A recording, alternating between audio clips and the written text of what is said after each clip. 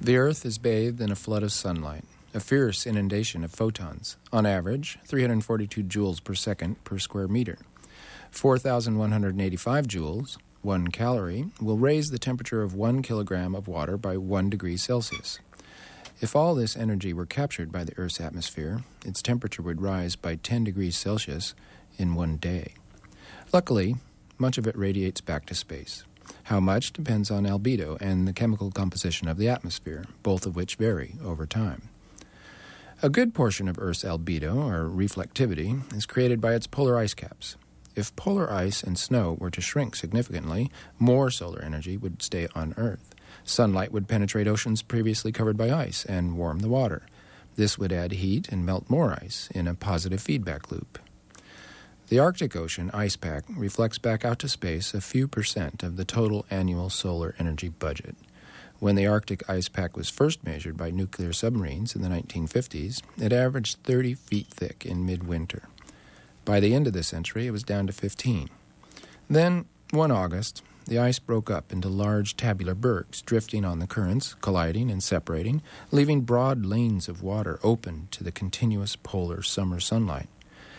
The next year, the breakup started in July, and at times, more than half the surface of the Arctic Ocean was open water. The third year, the breakup began in May. That was last year. Kim Stanley Robinson is the author of the Mars trilogy, Red Mars, Green Mars, and Blue Mars. His latest novel is 40 Signs of Rain. Welcome to the show, Stan. Thanks, Rick. Stan, how much of what you just told us was fact and how much was fiction? It was all fact up to the last couple sentences. In the 1950s, the ice pack of the Arctic was 30 feet thick, and just recently, around 2001, they measured it again, and it was 15 feet thick. So the poles seem to be especially sensitive to the global warming. Could you tell us a little bit about the problems of science and capitalism? That's has a lot to do with this book, doesn't it, your new book? Sure. Well, I think of them as two vast figures like Uncle Sam or Paul Bunyan. And I mean, it's best to think of them in a kind of myth sense so that you don't get completely bogged down in detail. That science is interested in understanding the world in ways that will be useful to human comfort and survival, and capitalism is a kind of a pyramid scheme by which a few get rich off of the efforts of the many. And the two are just fundamentally opposed, and I think are the last two left standing in terms of the great powers. And so little powers like democracy or environmentalism need to kind of cluster under the skirts of the big power that's most on their side.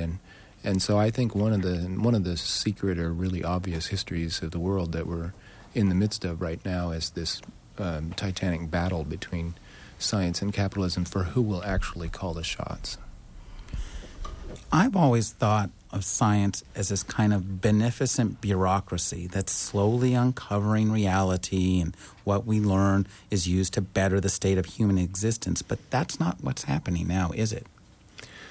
Yes, I do think that is what's happening, actually. I like to think that despite the kind of theatrical and obvious spectacles of capitalist success and things going wrong, all of the stuff that gets into the news, that underneath that grinding away is just what I sometimes call the great work, that the great work goes forward. And it has to do with thousands and even millions of individuals pursuing their projects that are good, positive projects that link together, that need funding, and so they're part of the world system too, but they're out to make life easier and to create sustainability or permaculture. And I think all that stuff is still going on, sometimes against some pretty heavy resistance, but I like to look at the bright side. Let's talk about your new book, 40 Signs of Rain.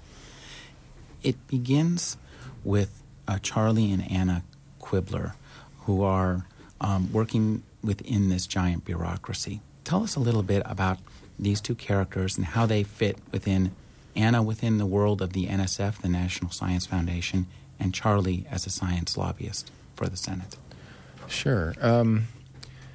I'm a novelist, and even though I end up talking about matters of policy or philosophy, science, these kind of things that we began talking about, ultimately what I'm interested in are the kind of stories that these situations generate.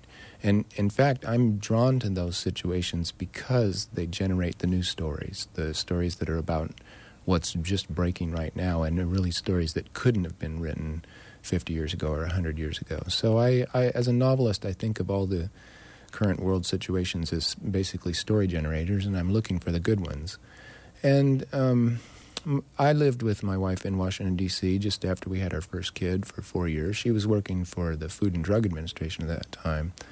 But I since have had a fair amount of contact with the National Science Foundation, and that to me is a very interesting institution. It's rather small on the Washington, D.C. scale. It only has a $5 billion a year budget, and it funds basic research and tries to stay out of politics, the broad questions of our time, and just fund basic research in the sciences. But to me, it might be, it's an interesting point at which to prime the pump or the tail wagging the dog. If there's any one spot where you can begin to move something as huge as the federal government, I think maybe science is the place to look. So I got interested in NSF and having close contact with the scientists on a daily basis, being married to one, the natural comedy of science and humanity trying to coexist is evident to me pretty much every day, and it's fun. It's a material. It's what a novelist looks for. So this was the kind of inspiration for 40 Signs of Rain. Your character in 40 Signs of Rain, Charlie Quibbler, is a stay-at-home dad. Mm-hmm. And the beginning of the book reads more like a domestic comedy than a science fiction novel. Is this based on your own experiences? Well, yes, it is. I like domestic comedy, and I live a domestic comedy every day. The thing is that I've changed everything in the way that a novelist has the right to do to make the story work better. I've had to collapse down events. I have what is in effect my experiences with my second son occurring in Washington, D.C., when actually he spent his entire life in California. So I've mixed and matched the experiences of my own life into what seems useful to making that particular novel work. And there's a little bit of anxiety involved with that, or a feeling of exposure. But on the other hand, everybody does it. Every writer has to work out of their own experience. And sometimes you do it more obviously, sometimes you do it less obviously, but it's always there. And sometimes it is very liberating in a way to just write about it more directly rather than less directly, so that after finishing a novel that was set mostly in the 14th and 15th century, which is what I had done before, it seemed like really a lot of fun to come back to now and write about America right now. It's the feeling of anxiety comes from a sense of exposure that everybody knows America right now. Everybody has strong opinions about it. When a novel comes out that's about America right now and says, this is what it's about right now, this is telling the story right now, and then also about the day after tomorrow, as the movie title has it, then essentially you have no cover in exotic materials. You're working naked in a sense, in that you're writing about a subject matter that everybody knows intimately. And then it has to work as a story or not. It doesn't have any exoticism to give it an extra level of interest. That's one thing I did notice about this novel. It didn't really read like a science fiction novel to me. Well, I wanted to play a game there, and the game would be, Kim Stanley Robinson is doing a mainstream novel about contemporary America, and this is sort of the science fiction take. If a science fiction writer were to write about America right now, what a natural thing it is. It's we are living in a science fiction novel every day, and so it seems like a science fiction writer has an advantage in terms of angles.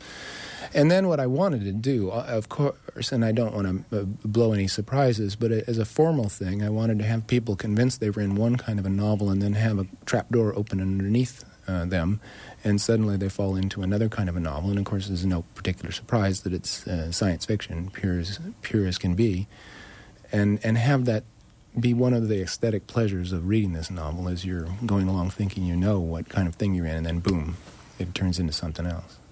This is the first novel in the trilogy, is it? It is. Have you completed the other novels yet? No, I have not. I'm about done with the second volume, and I've had a great time with it. I'm happy with the second volume. The third one has a lot of opportunity for invention. Your theme in this novel, scientific theme that is global climate change. Yes. Why did you choose that as a subject?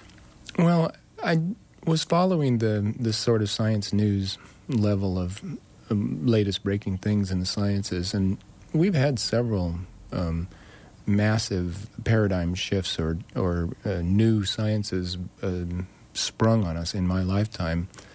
The tectonic plate revolution, that kind of thing. Well, just recently, and I mean within the last 5 years, the ancient climate, paleoclimatology, has come to the fore, and because of the Greenland ice cores, we suddenly know the last 120,000 years of climate on this Earth in an amazing amount of detail. Because they got really good cores right down to the bottom of the ice cap in Greenland, and that's 120,000 years of perfectly layered snowfall.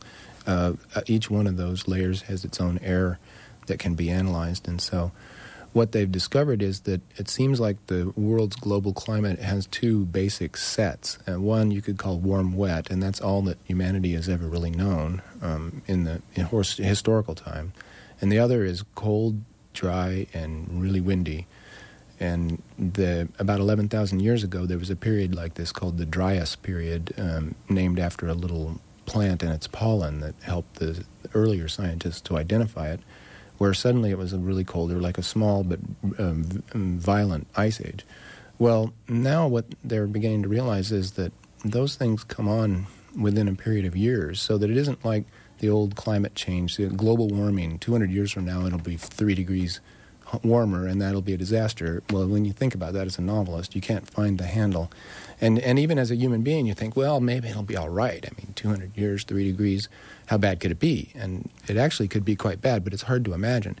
But this abrupt climate change, as it's now called, and there's a complete new field of scientific inquiry called abrupt climate change, it happens within 2 or 3 years, where suddenly it goes, especially in Europe and around the Atlantic, it goes from being like it is now to as it is in an ice age, except dry. We think of the ice age as having lots of precipitation because eventually the ice caps build up, but apparently it's a matter of drought, cold drought, which is a kind of a nasty combination.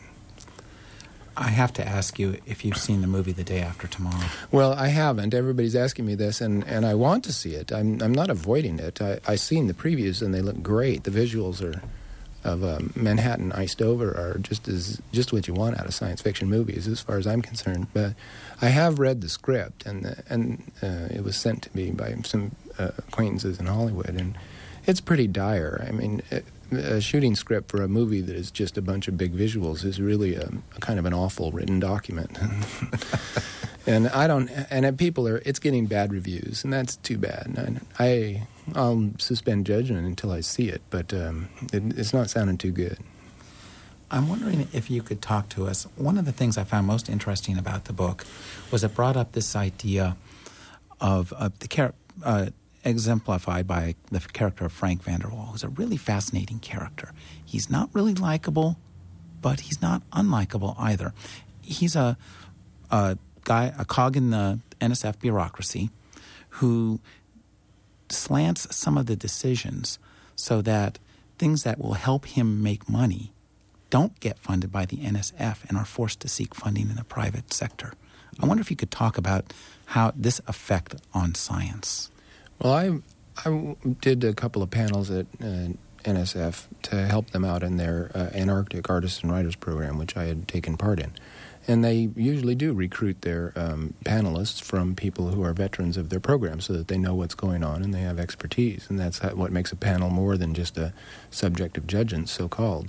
And when I was thinking about a novel about NSF, I mean, it's a bureaucracy. It's meant to be boring in the novelistic sense. Everything's meant to be done by committee and take years and be completely on the up and up.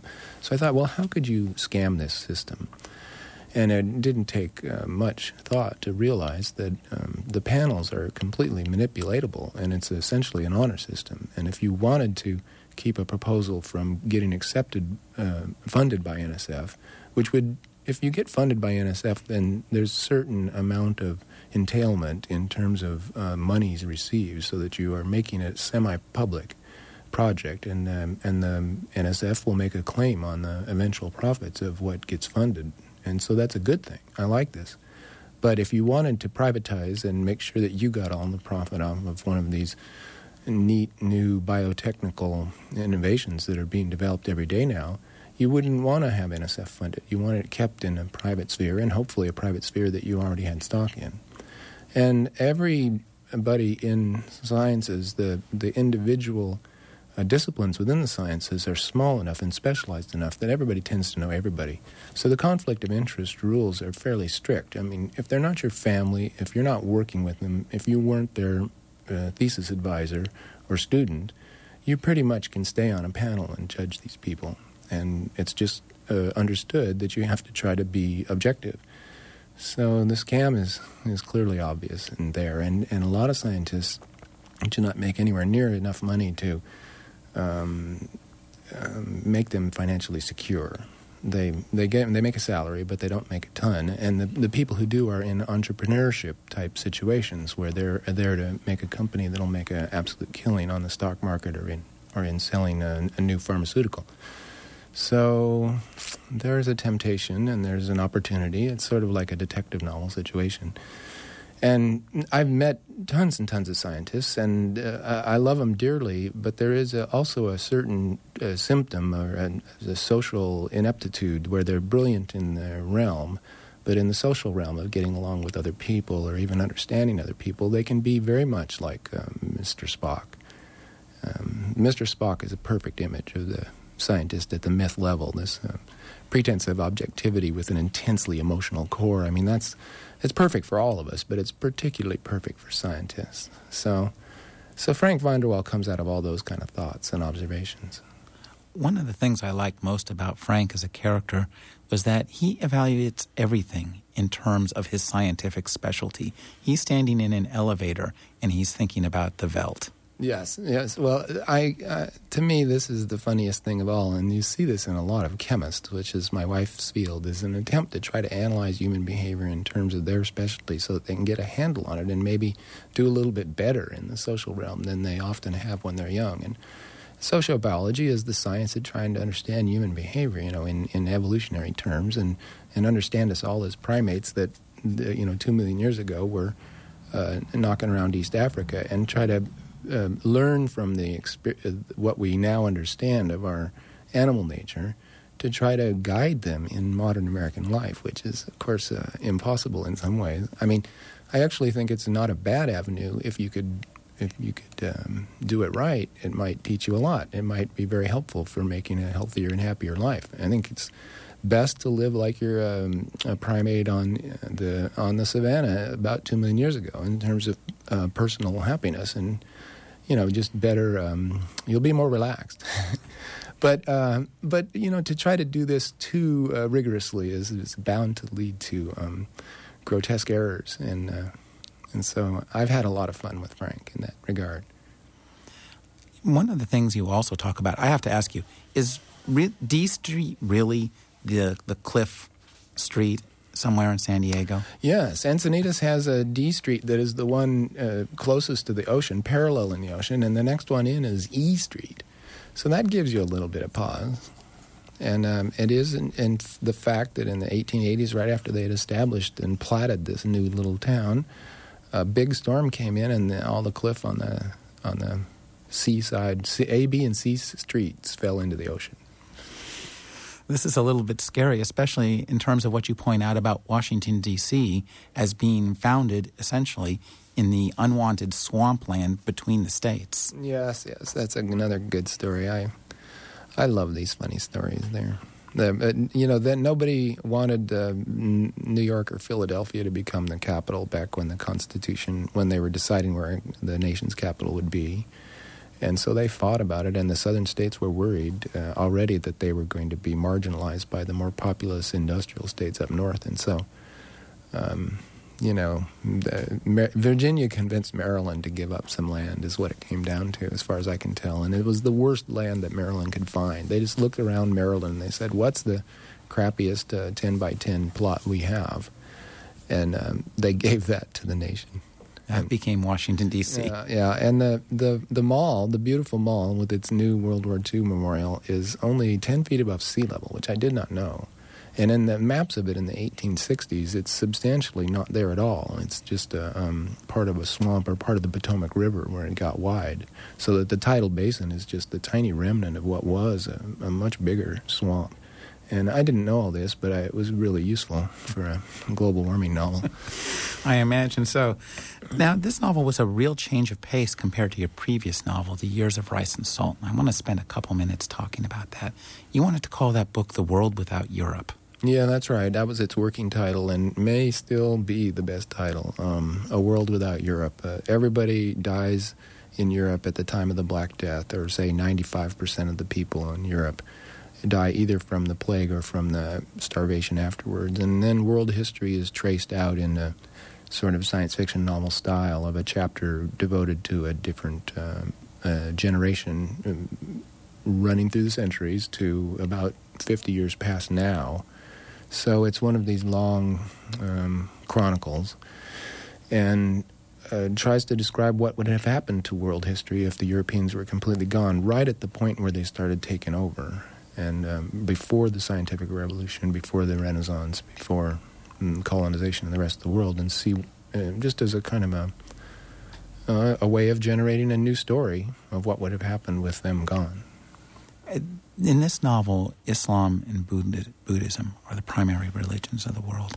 I was wondering if you were thinking about the world today when you were writing about it back then. Well, I sure was, but the world today is not the world today. I mean to say, I wrote this book before 9/11, so it had a very different context than what actually the world it was published into. Maybe there are still enough continuities that I think it still speaks to the situation quite clearly, but there's an examination of Islam in there, how it came about, what it's like as a civilization, and what would have happened if it and China were the two great world powers that ended up more or less equal in their power, so that there wasn't a chance for just one civilization to conquer the rest of the world, but was a diversity created by no one civilization having enough power to do it. And that was the main thing I wanted out of that alternative history, was that I didn't just replace Europe with something else. China would have been the obvious one, but Islam could have happened too. But I wanted it to end up where there was never a world colonization. And so that drove the kind of history I wrote. And one more question. I have to ask you about the Mars trilogy. There's been some interest, I guess, in Hollywood in the Mars trilogy? Well, it's in development, as they say, at the Sci-Fi Channel for a series, in effect, so that Red Mars would be done as a 10 or 13-hour, once-a-week series through some winter. So that's its status right now. Okay. We've been talking with Kim Stanley Robinson. His new book is 40 Signs of Rain. His most recent paperback is The Years of Rice and Salt. Thanks for joining us, Stan. My pleasure, Rick. Hi, Santa Cruz, my beach town. We're speaking with Kim Stanley Robinson, the author of Red Mars, Green Mars, and Blue Mars. His latest novel is 40 Signs of Rain. Kim, let's talk about the science fiction of politics. Or maybe the politics of science fiction. No, Yeah. tell me what you mean. Well, politics is a fertile field for science fiction, and it gets a lot of treatment, unabashedly, I believe, partisan treatment in your new novel, doesn't it? Well, yes, I think so. It's really too bad that the Republican Party has tried to pretend that global warming is not existing because it gets in the way of business or is inconvenient, because now it's really beginning to look like there is no denying it. And the scientific case and the temperatures, the stuff we're seeing every day is beginning to be incontrovertible. So it's foolish to be on the wrong side of science. In the long haul, it'll get you, and I think that's probably a good thing. I applaud that. But in more generally, it's very true what you say. Science fiction, the way I would define it, is fiction that's set in the future. And so here's what happens. You set a story in the future, and within it, embedded, either explicitly in the text or else implicitly by what happens, there's a history. And that history runs from that future moment back to right now.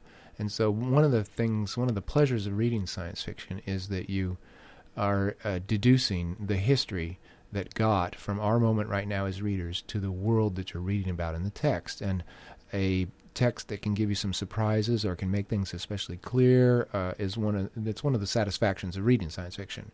And so a lot of science fiction, it doesn't really have very much science in it, and yet that doesn't disgrace it. It could be the story of how a religious leader from South Korea managed to convince millions to give up their money and turn him into a local dictator figure. I mean, that doesn't have any science in it, and yet if it showed that South Korean leader taking over the entire world, it would be science fiction. It would be set in the future. And that's science fiction as much as any tale of robots or technical innovations. So in essence, what happens with that kind of a definition of science fiction is that every single story is political to the extent that it expresses a theory of history. It's saying this is how history works. These are the factors that are important. If we do this, we'll get here. If we do that, we'll get there. And these are always political statements because they're talking about how people together make history. So it's true. Science fiction is political, and what you can do is all kinds of thought experiments. What if we all got together, everybody on the planet who are pure anarchists got together and made a colony on the moon and said, we're going to run it as a pure anarchy. You know, maybe we're only talking a couple hundred people out of the 6 billion, but we have a colony on moon that runs according to the laws of anarchism. And Ursula Le Guin's The Dispossessed is not very far from that scenario. So you get thought experiments in how political systems would work. And, of course, everybody's free to criticize the thoughts that you have. You could always say, well, it wouldn't happen that way at all. And then that creates another science fiction story. So there's been an ongoing dialogue in American science fiction since the early 30s at least, where anybody's idea about how things work is going to be contradicted by somebody with a different point of view, and it creates another story. And if people have been reading all the stories along, then they see nuances in these stories that people who are reading the latest one for the first time without a sense of the context, they don't get those nuances.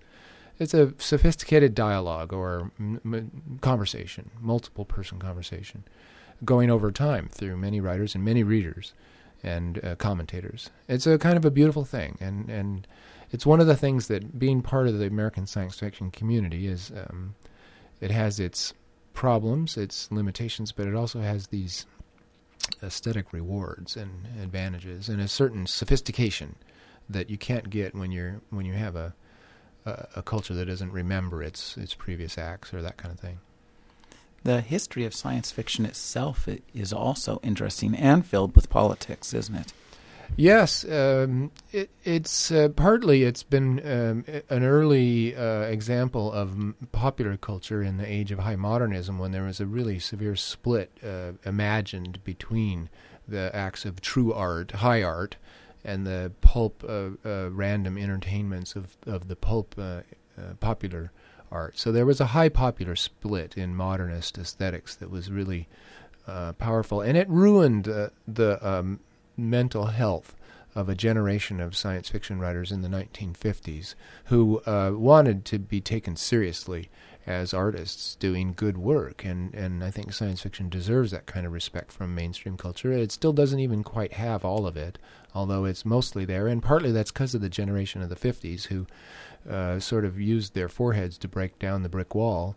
And now the whole world is a big science fiction novel that we're all writing together, and people who try to deny the importance of science fiction are like trying to deny the reality of the present moment itself. It's a really ostrich response, head in the sand denial to what's going on in this world that we live in. So in a way, science fiction has won just by hanging on to the point where the world is a science fiction novel. Now that in itself creates some weird aesthetic problems. If everything is science fiction, why should there be a genre telling stories set in the future? I think that phrasing it that way answers the question immediately. You always need to set some stories in the future, but the things that we think of as being science fictional from the 20th century, a lot of them are simply current reality one way or another, and so it isn't clear why there should be a genre that discusses only that. Sure. I mean, a lot of novels set in the present day now would have been science fiction had they been written 20 years ago. That's definitely true, and they're very interesting as such. What's going to happen when you fall in love with an artificial intelligence? Or what's going to happen when you can really and truly clone yourself if you fly off to some slightly unregulated offshore island of convenience? These are fascinating story possibilities that were hypothetical and science fictional for ever so long. And they've been nicely explored. There's some good stories about this already, but now the particulars and the sense of how it's going to fit in with the rest of culture are so bulked up by reality itself that there's really new opportunities for new stories on all these fronts. You really look at life as a writer, don't you? Yes. I think that's safe to say. Well, it's interesting because your fiction is rigorous. It has a real rigorous feel to it. Well, I like that characterization of it. I like Italo Calvino's stories and novels for this sense of a real logical approach to things, logical dreams, and I also like the surrealism and the boldness of dreams. So it's a combination of these qualities. I like stories, and I like the shaping of incidents into art. I like humor. It's funny because thinking about the first segment that we did for the live show, it made me realize that what an outrageous policy wonk and geek I must sound like talking about global warming and terraforming Mars and the history of the world if Europe weren't there. I mean, the ideas I have for my novels tend to sound in the abstract as if they are sociological or philosophical treatises of some kind, but really I only gravitate to these subject matters because they seem to me so incredibly interesting for making up new stories, very often comedies, human comedies, and it's always about the individuals who are trapped in these situations or who are exploring these situations. And the reason I trope to these kind of large-scale SF-y world-changing scenarios is just that they seem to me to make really good novels. So I'm driven from the novelist's aspect of point of view. I don't care if we terraform Mars or not. And with the Mars Society, that makes me really persona non grata. I mean, people love these Mars books, and I'm so glad they do, but some of them really think of them as blueprints, as what we ought to be doing right now. They come to talk to me and they say, God, oughtn't we to be doing that right now? And when I say, well, God, I don't really care, then they often are shocked. And how could you possibly not care? It's like being an inventor of a religion and that you don't actually believe in. And then the people who believe in that religion, they couldn't be more dismayed. And so they sort of gotten used to me now. Oh, well, Stan, he wrote our big novel, but he's not quite a true believer. Let's give him some slack. He didn't know what he was doing. He was obviously seized by God, and the story was channeled through him by the Martian spirits, which may be true, and I'm fine with that. So you're something like the L. Ron Hubbard of science fiction. No, we already have L. Ron Hubbard in science fiction, and I don't intend anybody to pay me money to believe that they want to go to Mars. Let's talk about the Three Californias. Sure. These were the first novels that I wrote, but especially they were the first big-scale thing where the 3 books contribute to a larger project. But it's not a trilogy in the ordinary sense. I had this idea one night driving back from San Diego to Orange County. I went to UCSD. My parents still lived in Orange County. I drove out there a lot. And you could make that drive across Camp Pendleton, the Marine camp down there that was almost completely undeveloped, so that the drive would go from urbanization to undeveloped California coastline to immediate urbanization at San Clemente. It just made me think how strange it was and how Southern California could have had different fates, etc. And one night driving home, I thought I would try 3 science fiction basic themes or tropes. The After the Fall novel, where civilization has somehow fallen, the dystopia, where all the bad aspects of our civilization have won, and the utopia, where the good has prevailed, and that I would start in Orange County, my hometown, and go about 50 years into the future, more or less. I never like near-future novels to be precisely dated, and whenever that happens in my books, it hasn't been me, it's been publishers. On the covers or the jackets, they'll say, "Oh, this is a novel from 2067," and I couldn't be more dismayed. I'd say to the editors, "How did you come up with that?" And they will have used some strange scheme like the ages of my characters, and it's ridiculous. But sometime in the near future, I would present 3 Californias where 3 different things had happened, and there would be one character that magically had lived in all 3 worlds, the old man. And he's not quite aware that he's had 3 lifetimes, but the readers are, if they're paying attention. And he's had completely different lives, depending on which world he's had to go through, which was one way I think of illustrating in novel form that we're not in complete control of our lives, that we are part of history, and that the way history goes is a massive overdetermination, as they say in the postmodern philosophy field, of our lives. And we only have a set of choices that are limited by what the rest of society is doing.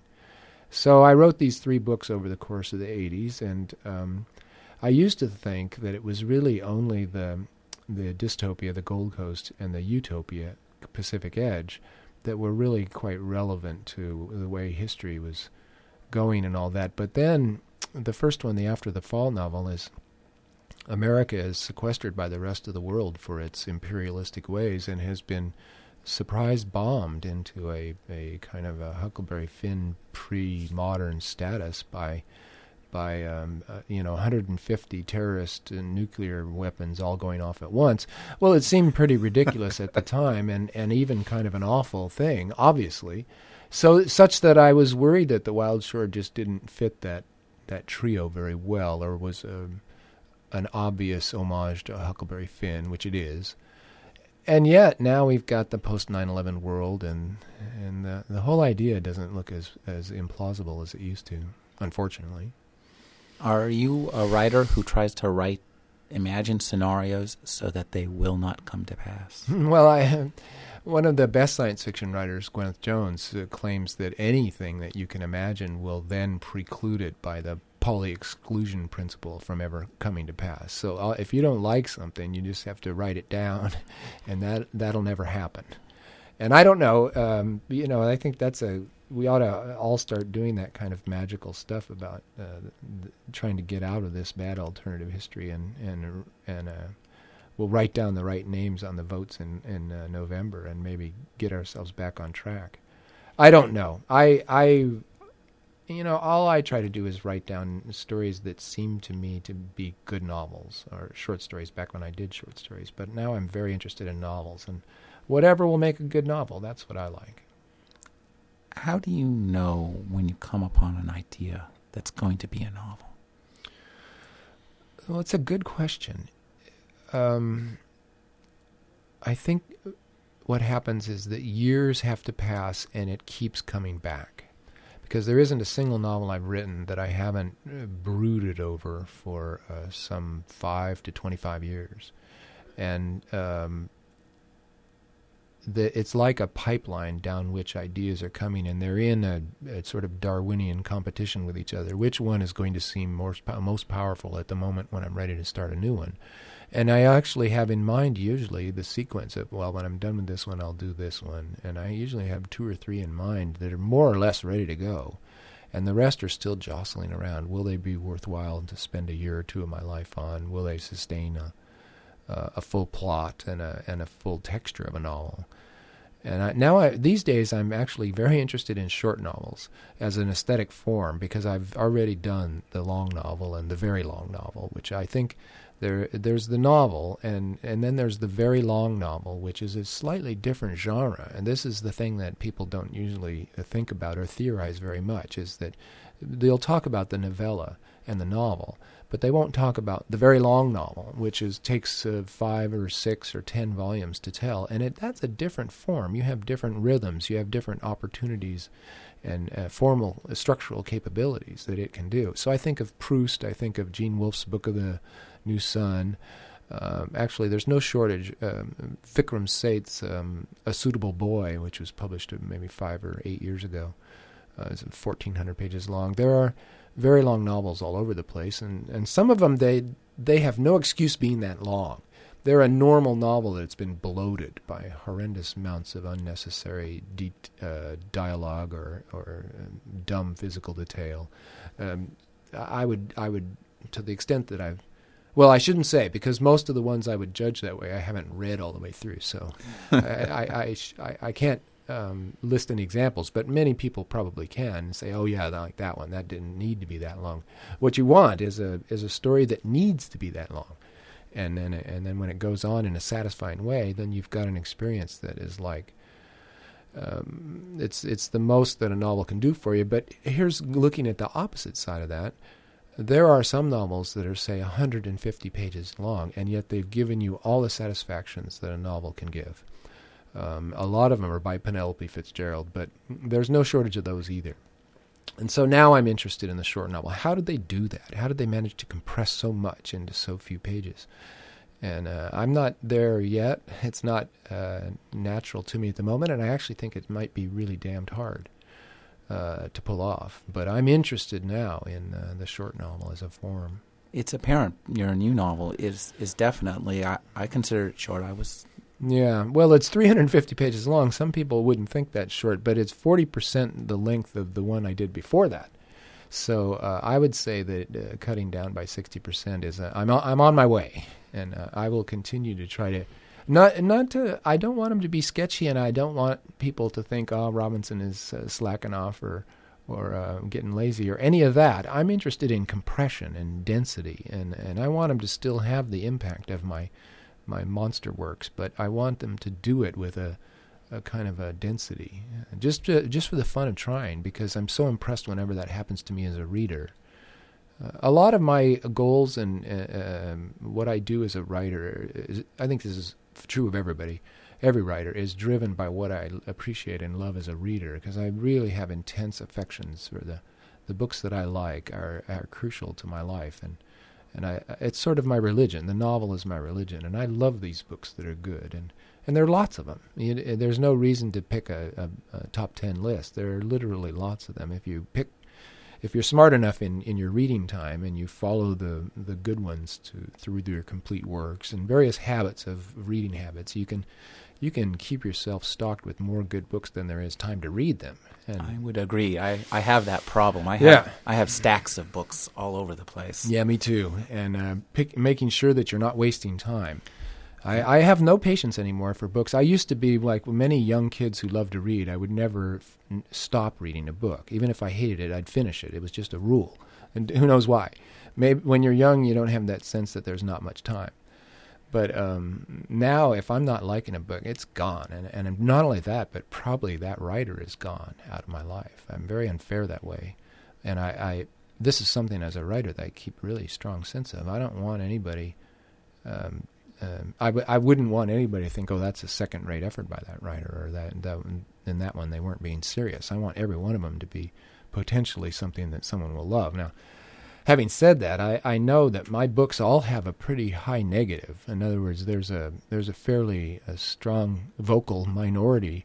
I hope it's a minority of readers who, for one reason or another, the things that I do in my books that make them individual just cuts against the grain of what people think books are capable of. I mean, what can I say? I know I'm aware of a fairly strong, almost allergic reaction against my books in certain quarters, but what I have to do is just say, that's life.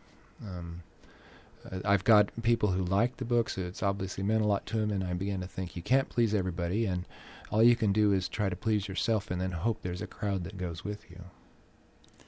Could you talk a bit about what started you writing? Well, it was reading. I'm certain of that. I just have always been passionately devoted to reading fiction and nonfiction to a slightly lesser extent. But this goes back to when I was about six or 7 years old. It's always meant the world to me. I mean, I feel that reading fiction gives you multiple lives and a chance to be more than just what your biological span gives you.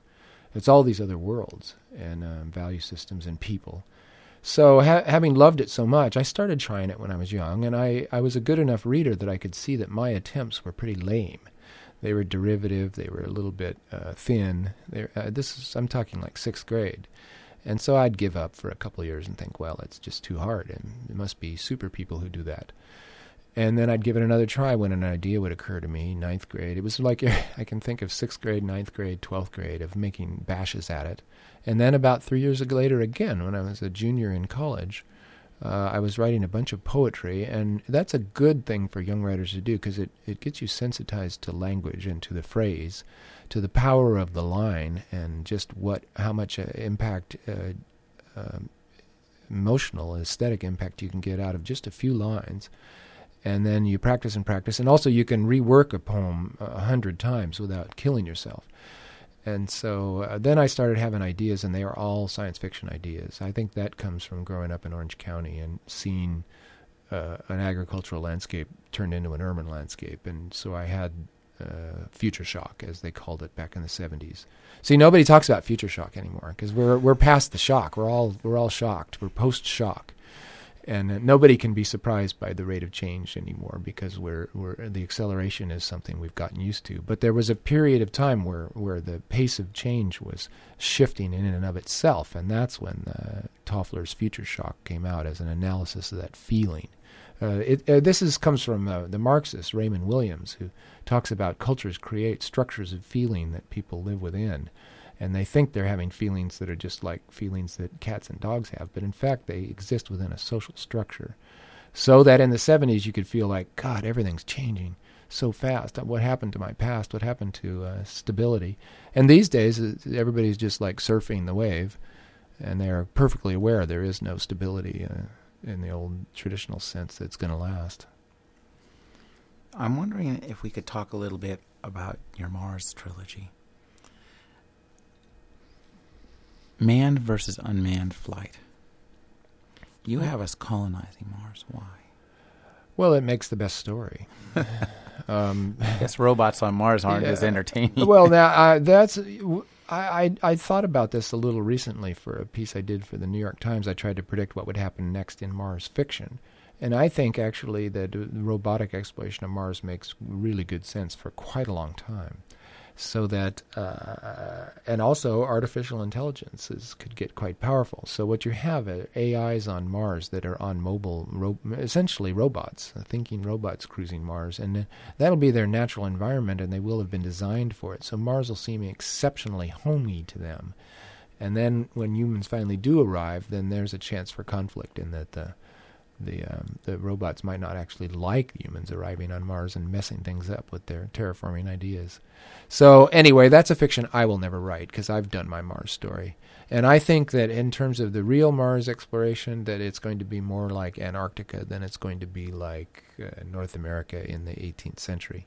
In other words, we'll put scientific stations there. There'll be scientists that live there for a year or whatever it takes before they can catch the next orbital ride home. And that'll go on for many, many, many, many years. And whether it'll progress beyond that to the kind of colonization that I write about in my trilogy is, I think it'll happen. But I think maybe we're talking about 500 or 1,000 years out rather than 20 years out. One of the themes of your new novel is about the rich versus the poor, the income gap. Yeah, that's true. That's in the background. Well, I've been an anti-capitalist for the longest time, ever since I was a hippie youth in the UC system. People in Santa Cruz know about that. And I still am an American leftist. I mean, it's hard to know exactly how to particularize it beyond that, but except to say that there are many ideas that come out of socialist and communist theory that are just obvious notions of fairness, that you can't throw out the baby with the bathwater and suggest that because the socialist experiment was corrupted, attacked from without, corrupted from within, and was a total and utter disaster, that the notions of fairness and that equality and income distribution are also wrong. That's been what capitalism, the capitalist sort of ideological media dispersion has been trying to suggest ever since the fall of the Berlin Wall and the end of socialism as a political system oppressing big parts of Asia. The notion is that, oh, well, that means capitalism's all right, and we win. These books, The End of History, that whole movement that the liberal capitalist democracies are going to be the end of history and are going to be so great that nothing else has to happen. Well, that's all beginning to look quite ridiculous, but you have to go back to the roots and say, well, what was good in the American experiment? And there's an awful lot. Can we actually enact it and make it real rather than just pay lip service to us while we live in this strange feudal state? One of the ways I put it these days is that essentially feudalism never ended, and that capitalism has residual elements of feudalism that are so huge that there's no reason to call this capitalism even. You might as well call our economic status right now late feudalism or liquid feudalism, where property has been turned into money, but nothing else has changed in the power structure. We still have an aristocracy. We still have royalty, aristocracy, a sort of a management class, the artisans and the like, the people that make things, and then a whole lot of serfs who have to do the manual labor of making the society go. And that exists quite nakedly and is even celebrated as such. Oh, if only we could all become rich. Well, maybe I will at the Indian casino. Maybe I will at the lottery. Maybe I will by becoming a famous celebrity. It doesn't matter what I do as long as I'm a celebrity. I might be able to score a couple million, and then capitalism's okay.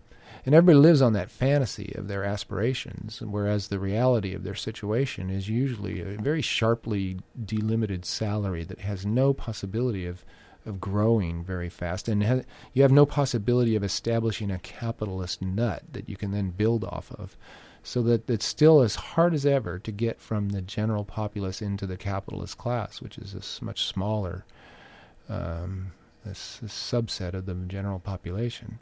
So we live everybody lives in an ideology. This is just a definition of social reality. Everybody's got an imaginary relationship to the real situation. And I just think that it's when it gets bogus enough, then things begin to fall apart. And I think we're there. It's just a question of can we guide ourselves into a better dispensation, or are we just going to have things fall apart? Things seem to be pretty much falling apart at this point in time. Yes, it's a dismal time. And it's not just that we have an idiot for president and we're in an unjust war and have become as bad as the people that we used to rant against. I mean, I don't mean literally as bad, but we had a moral high ground that we've totally lost.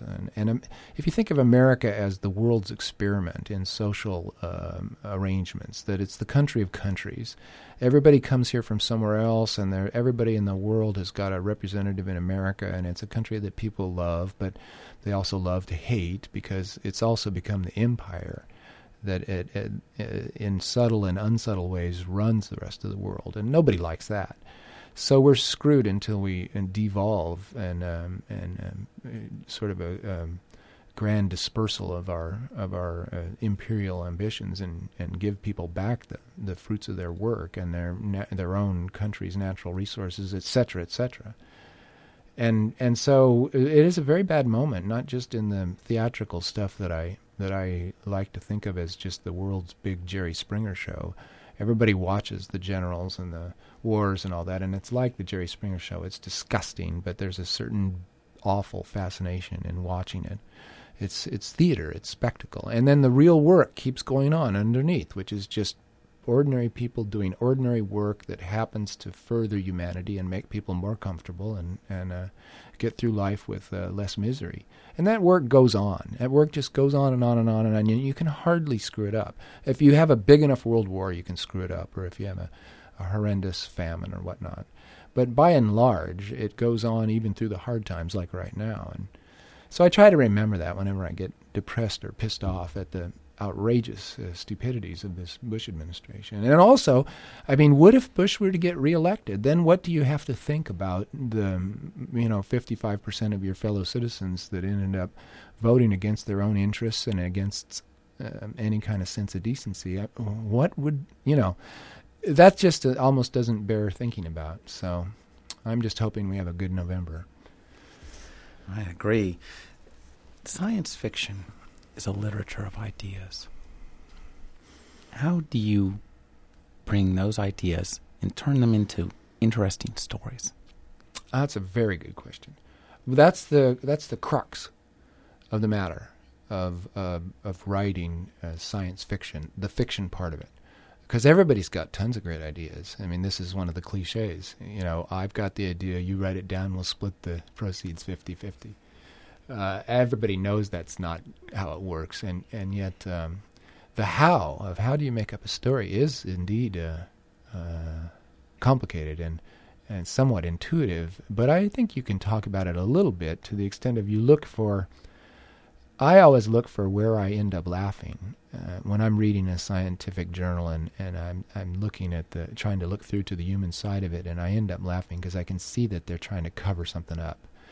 The human comedy is if you can find the human comedy and express it, then you're going to be okay because people love that. And then there's the other kind, I suppose, is who hurts. This is my beloved teacher Damon Knight. One of his story generating methods was to take a situation and just ask who hurts in this situation, who's stuck between a rock and a hard place. Say you're Humboldt County and you know that the biggest industry in Humboldt County is marijuana growing. It brings in $2 billion a year and the feds don't like it. It's illegal. I'd say the story of the sheriff, a Humboldt County sheriff who has got friends in the community. He loves his community. He knows exactly what's going on.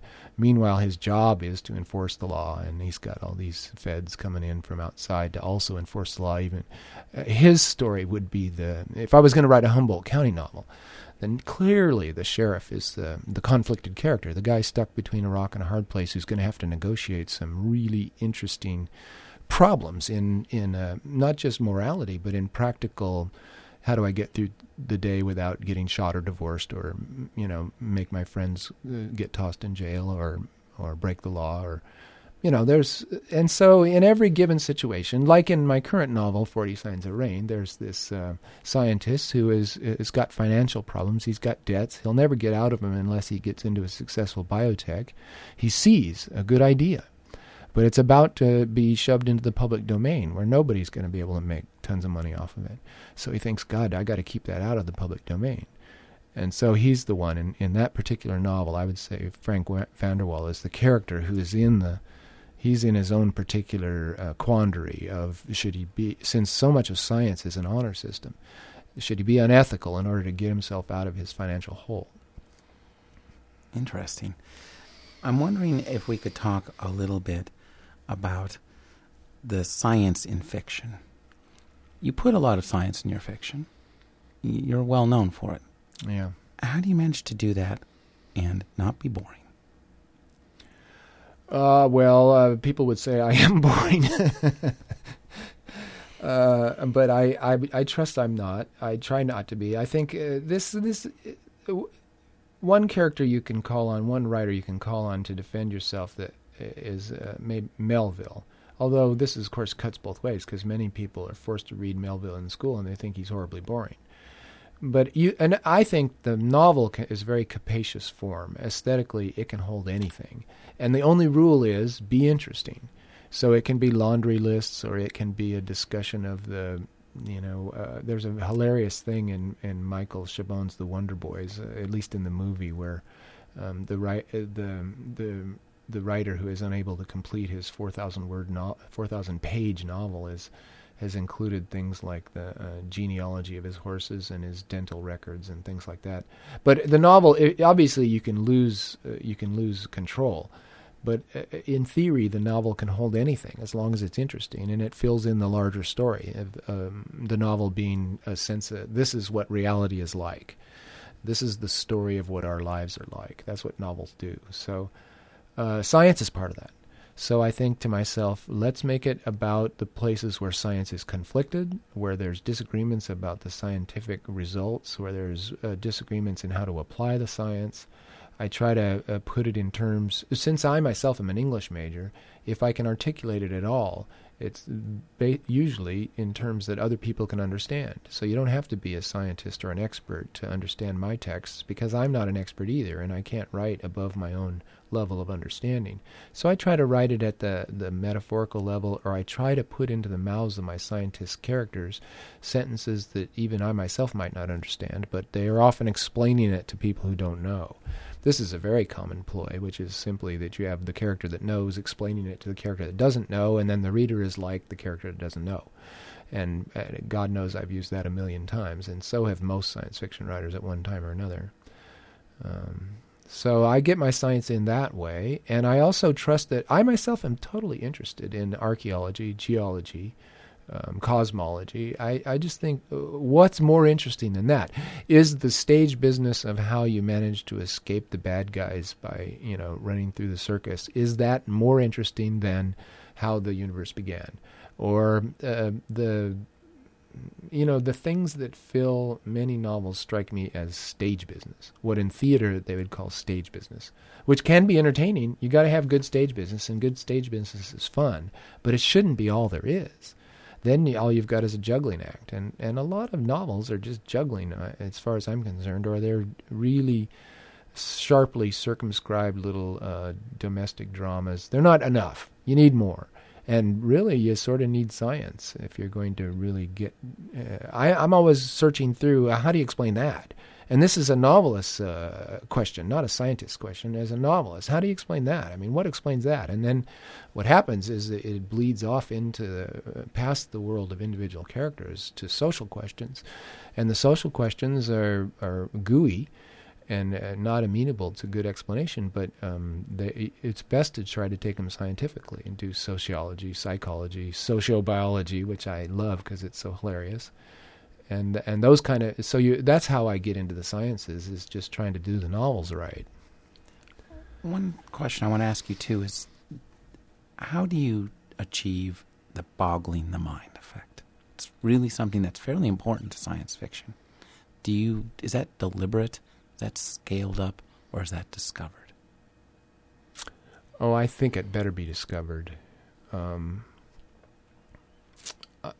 If you pay close attention to your own daily life, and I mean, and try to live consciously, I guess those are not quite the same, then I think you end up boggled on a more or less daily basis, or at least once or twice a week, where pure amazement is really the best way to describe what reality does to you. So in science fiction, I think you just try to identify those things that are either future-oriented or are bigger than our current domestic reality for mind-boggling. And of course, the bigger part of boggle is oh my God, that's big. You lie down on your back in the mountains and you look at the Milky Way at night. You try to get it that the Milky Way is the way it is because so many stars have actually blackened, have lightened up the night sky. Well, there's nothing more mind-boggling than that. So I think that the subject matter of science fiction does lead to those big sense of wonder moments. And you don't have to... I think the people who have pegged their career as novelists on emphasizing those have made a mistake, because then you quickly lose the scale effect, particularly when you're just using language. You can only say it was mind-boggling or it was awesome so many times before you lose the effect of that. And so there's a little subgenre of science fiction that is about planetary engineering or unbelievably faster than light things or unbelievably bizarre aliens, and I don't think you can get I think that palls quickly. We've been speaking with Kim Stanley Robinson. His latest novel is 40 Signs of Rain. Thanks for talking, Stan. Pleasure, Rick.